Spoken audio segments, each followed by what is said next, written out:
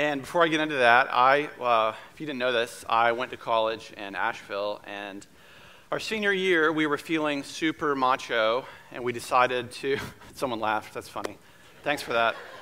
Someone said there was a waterfall in Brevard called Turtleback Falls. Anybody ever been there? Really beautiful. I mean, it's this huge waterfall. You literally slide off of it into this big pool of water. And so we're 21, 22 years old. Like, yeah, let's do it, So this is 2001, y'all. We don't have cell phones yet. So how do we get there? We went to a website called MapQuest.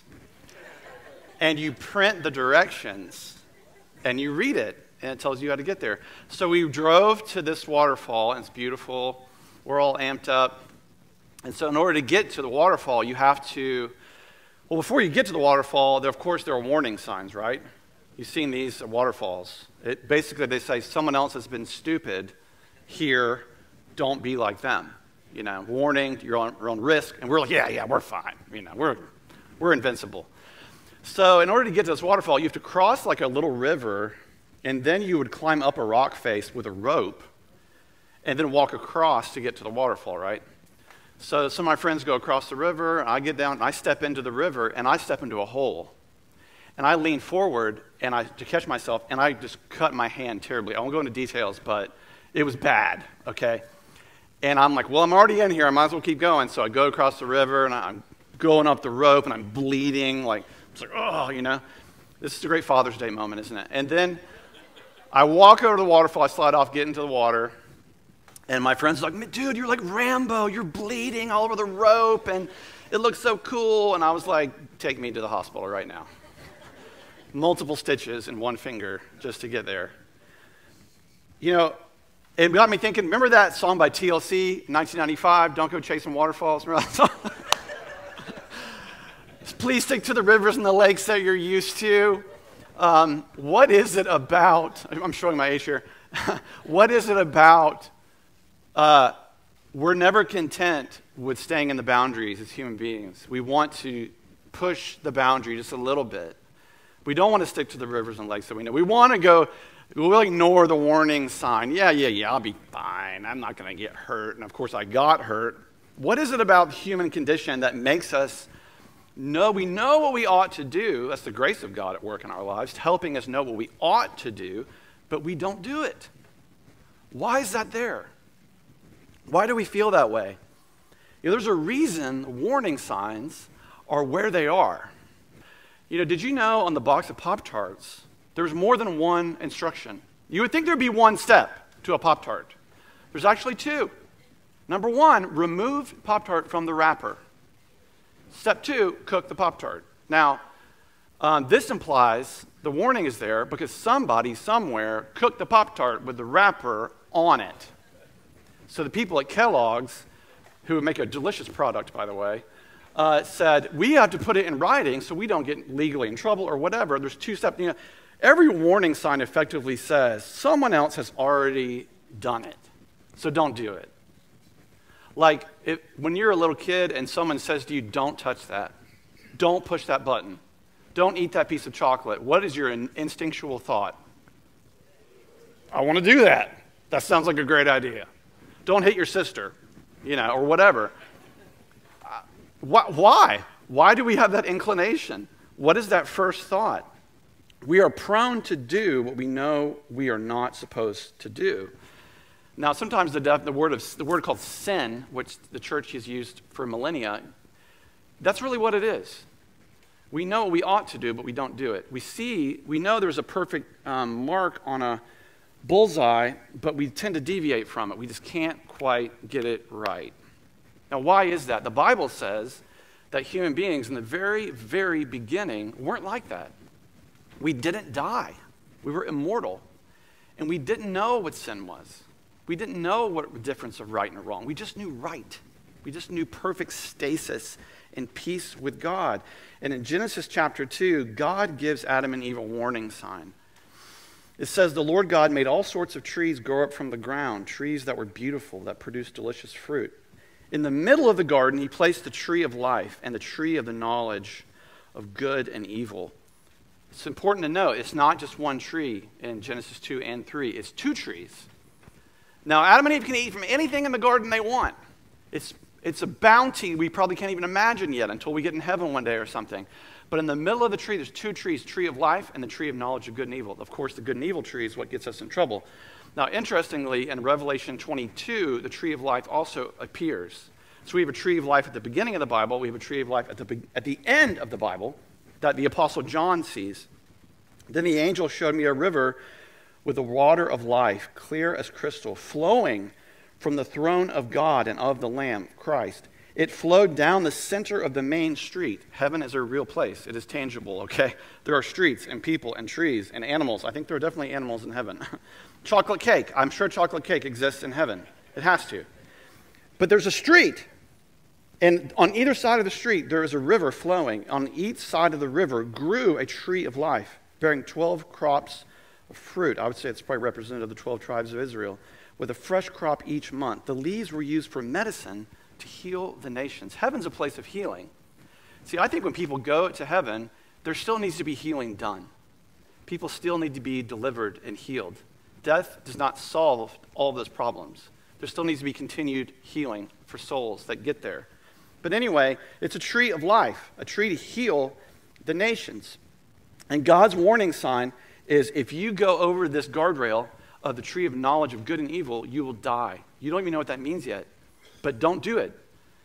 You will physically stop being animated. You will not be alive anymore. So don't touch that tree. And then in Genesis we'll continue in Genesis 2, the Lord God placed the man in the Garden of Eden to tend and watch over it.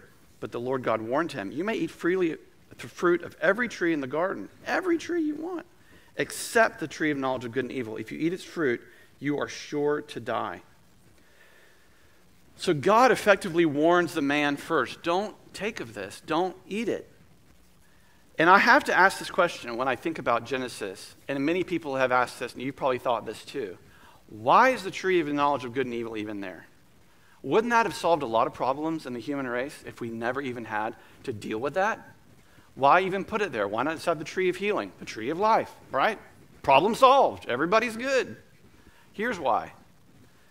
The tree of the knowledge of good and evil had to be there. If it was not, we would be automatons. We would be robots. We would not have free will. We would not have the ability to choose. So God being good, God being love, had to put the tree of knowledge of good and evil there so that we would have volition, we would have agency, so that we would be effectively alive, right? So that's why the tree had to be there, because without choice, there is no love. And in Genesis 3, we pick up this part of the story. Now, the serpent was the shrewdest of all the wild animals the Lord God had made. One day he asked the woman, did God really say that you must not eat the fruit from any of the trees in the garden? Of course we may eat fruit from the trees in the garden, the woman replied. It's only the fruit from the tree in the middle of the garden that we are not allowed to eat. And God said, you must not eat it, or even touch it. If you do, you will die. You won't die, the serpent replied to the woman. God knows that your eyes will be opened as soon as you eat it, and you will be like God, knowing both good and evil. The woman was convinced. She saw that the tree was beautiful and its fruit looked delicious, and she wanted the wisdom it would give her. So she took some of the fruit and ate it. Then she gave some to her husband, who was with her, and he ate it too. At that moment, their eyes were opened, and they suddenly felt shame. This was new in their vocabulary, shame at their nakedness. So they sewed fig leaves together to cover themselves. Now, the Hebrew, this is verse 8, we don't know really what this means, okay? This is the best we can do with English. We're not quite sure what this phrase means. So when the cool evening breezes were blowing, you see that in all the English translations? We don't really know what the Hebrew says there. That's the best we can do. The man and his wife heard the Lord God walking about in the garden. So they hid from the Lord God among the trees. And then the Lord God called to the man, where are you? He replied, I heard you walking in the garden, so I hid. I was afraid because I was naked. So because this tree of the knowledge of good and evil is present, the devil, Satan, the serpent, sees an opportunity. He sees now these new creatures have the ability to choose. This was not an option before. Now that they have the ability to choose, I'm going to capitalize on that. I'm going to weasel in and try and get them to choose wrongly. because now they can do that. Up to this point, hasn't been an option. So Satan tempts them with what they should not do, and they lose paradise. Have you noticed this? The devil will never tempt you with what you should do, right? He'll never go, you know what, you should go to church today. You should be nice to your family members. You should give to charity. Yeah, that'll show him. Like, he doesn't do that. It's always something you should not do. Let me speak about temptation for a minute, because it's the temptation, what's the follow-through in the temptation of Genesis 3 that got us in the predicament that we're in. I'm going to talk about temptation just for a second. God does not tempt anyone. I'll make that clear. All temptation originally comes from the enemy. That is who temptation comes from. Because many times you don't generate the temptation, do you? It just comes to you. And God doesn't tempt anybody. So clearly it comes from the enemy. It's in the scripture. And secondly, to be tempted is not sin. And when you are tempted with something, don't feel ashamed by it. The enemy wants you to feel ashamed, but you shouldn't. There's nothing wrong with being tempted. It's not sin. Jesus was tempted, right? But he didn't sin. It's the action on the temptation that could be a problem. But to feel that is nothing wrong. There's nothing uncommon to man of temptation that's given to us. And whatever you're tempted to do the opposite thing. Because that is not what the enemy wants you to do. Temptation is less about what's being offered and so much more about what you will lose. I'll say that again. It's about not what's being offered. It's not about the fruit. It's about what you're going to lose. And he wants you to lose again and again. He's playing the long game. And he wants us to think on the short term, right? The temptation will give you a little sugar jolt. It'll give you a little high for a little while. Sin's fun. That's why you do it. But it doesn't satisfy. Look through the immediacy of the temptation and realize what the real aim is. It is to destroy you. It is to destroy your family. It's to destroy your marriage. It's to cloud the vision of your own future that God has for you. He wants to take you away from going somewhere with God and get you to deviate on a side path of shame and guilt and brokenness. Every time you're tempted, the devil knows God's probably about to do something in your life. And he wants to deviate you from that path so that you don't get there. That's why he sees. See, we tend to think like the devil's the guy with a pitchfork and horns and all that. These are cosmic beings. We are terrestrial. We don't see the scope of our lives. These spiritual beings, they can see the scope of people's lives. They know your inner, they can know our thoughts. They know a lot more about ourselves than we think they do. And they will prey on those weaknesses that we have. And because, like Adam and Eve, we bear the image of God, the imago Dei. We walk in that. We're created with that. Yes, it's flawed because of the fall and sin, but we still are created in the image of God to this very day. The devil and his demons hate that about people because they don't have that.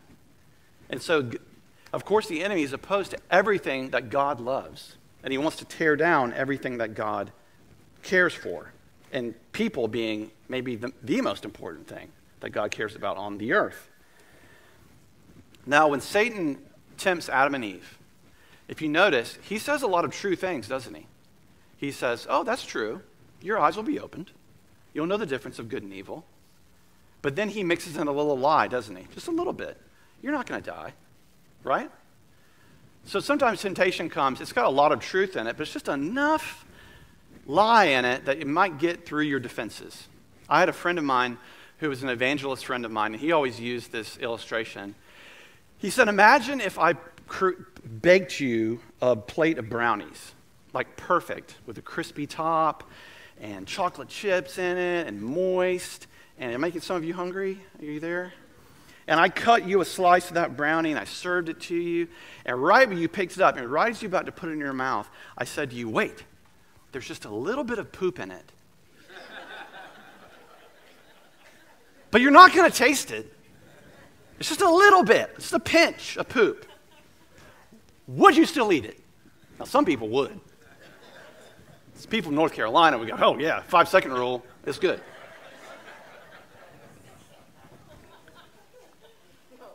No. See, sometimes he'll come at us with all this sounds good, but there's just enough filth in it to be disgusting, to destroy you, to tear you down. There's a kernel of truth in what he's saying, but, Martin Luther famously said that when the birds of temptation come flying around your head, don't let them make a nest in your hair. And it's true. There's things we can do in our lives to move away from temptation. It doesn't have to be that way. I mean, like the scripture that says we are more than conquerors in Christ Jesus, right? I think we need to step more into the promises of God, that we're not here to be defeated all day. I mean, Jesus has paid the price for you to be a new creation, that we can move away from temptation. Why else would Jesus say to us in the Lord's Prayer, keep us from temptation, deliver us from evil? Because he's implying that you can, right? There temptation will come, sure, but you don't have to be a slave to it. Last week for the first time in my life, I went to a jail. I've never been inside of a jail. And I went with Stan Groves and David Adams. They've been doing jail ministry here for a long time. And I highly recommend you get involved with it. I've seen movies and TV shows, right, of jails and stuff like that my whole life. And then you go into it and the doors are locking and unlocking and the elevator is going on its own and, all that. You're like, okay, this is getting real. I'm going in a cell block here. And we go in and have a Bible study with these guys, and they were great. I mean, they're in there for a reason, but they're people. They're just people. And now clearly some of these guys are in there, at least on the floor we were on, probably like drugs and infractions like that.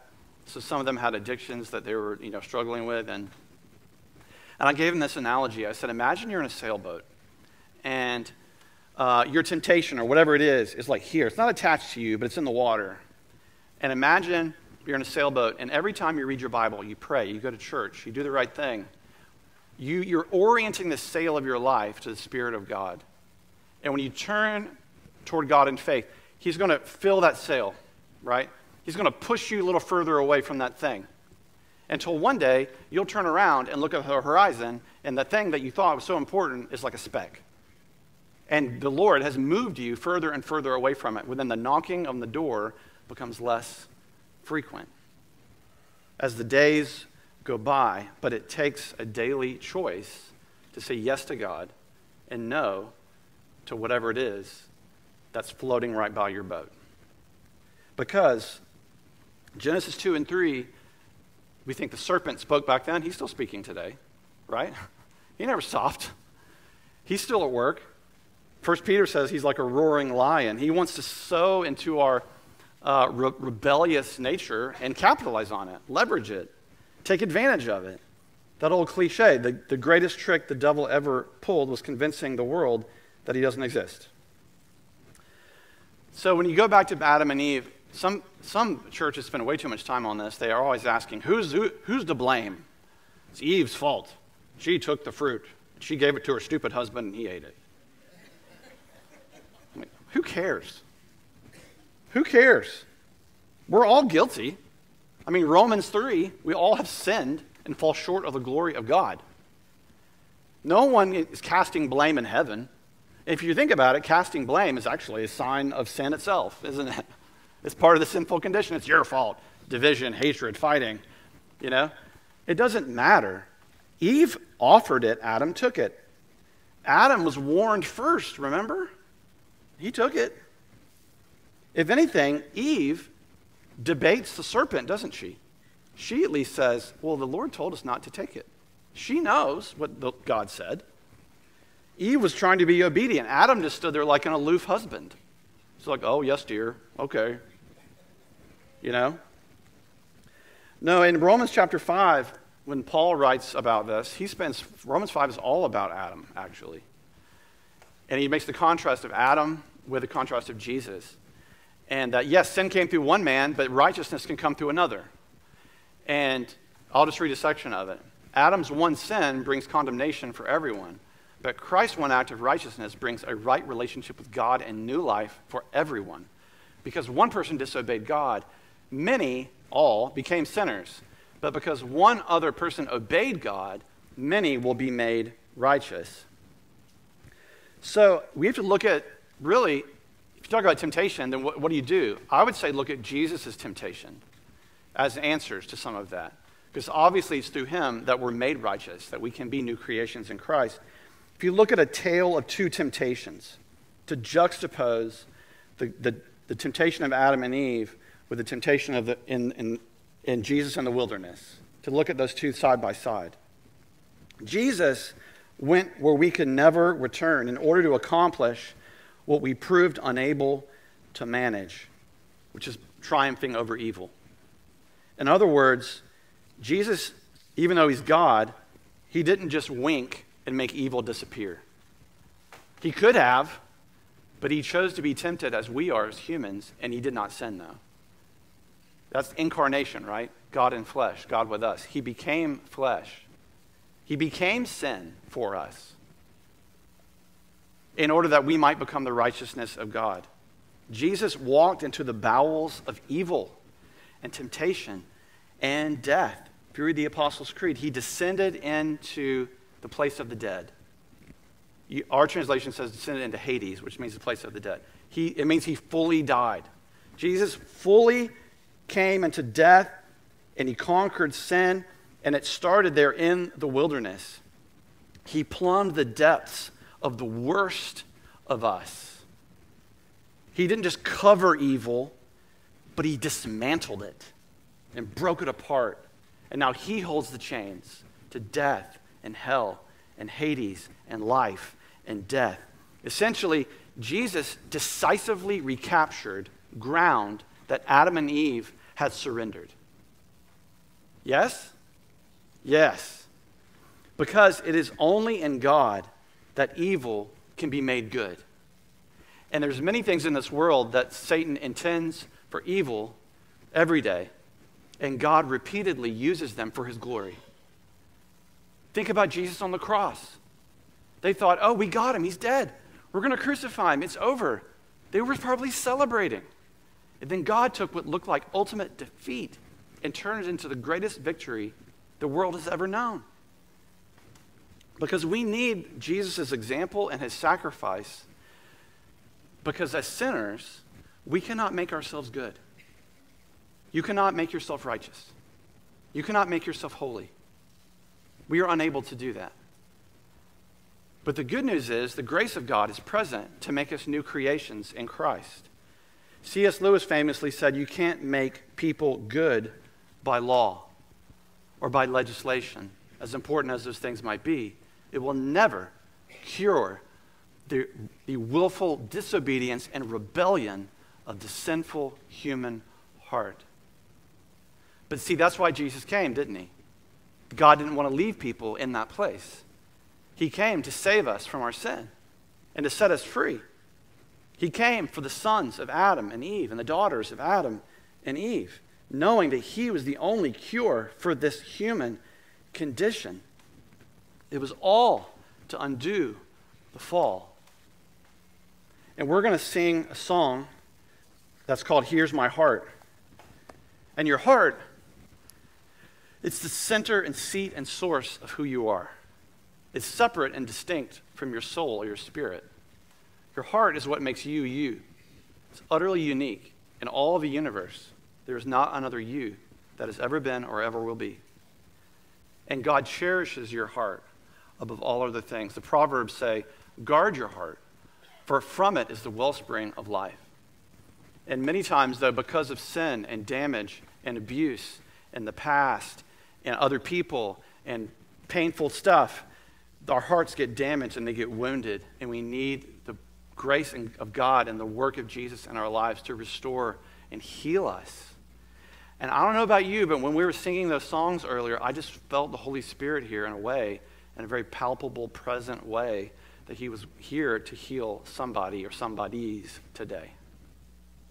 So I'm going to say a prayer, and I invite you to sing the song, to come forward and pray. I'll be over here to pray with you if you need that. I would love to lay hands on you, so let's pray. God, indeed, here are our hearts. At the end of the day, when our lives are over and all the story is finished, Lord, all we can offer you is our hearts, not our stuff, not our jobs, as important as those things might be. God, all we ultimately can give you is be a living sacrifice, giving up to you all that we are. We thank you, God, that you want our hearts. You want to heal your hearts, Jesus. You always heal those that come and ask for healing. You never turn anybody away. And whatever it is, God, Lord, that you're probing today, that maybe someone's feeling inside of themselves, I pray that you would do a magnificent work of healing on their hearts, to restore that image of God damaged by the fall. God, thank you that our story is not death. Our story doesn't end there. But Jesus, you have made a way where there's no way. So Holy Spirit, move in our hearts. Touch us and restore and redeem us, oh God. For you are good, and your promises endure.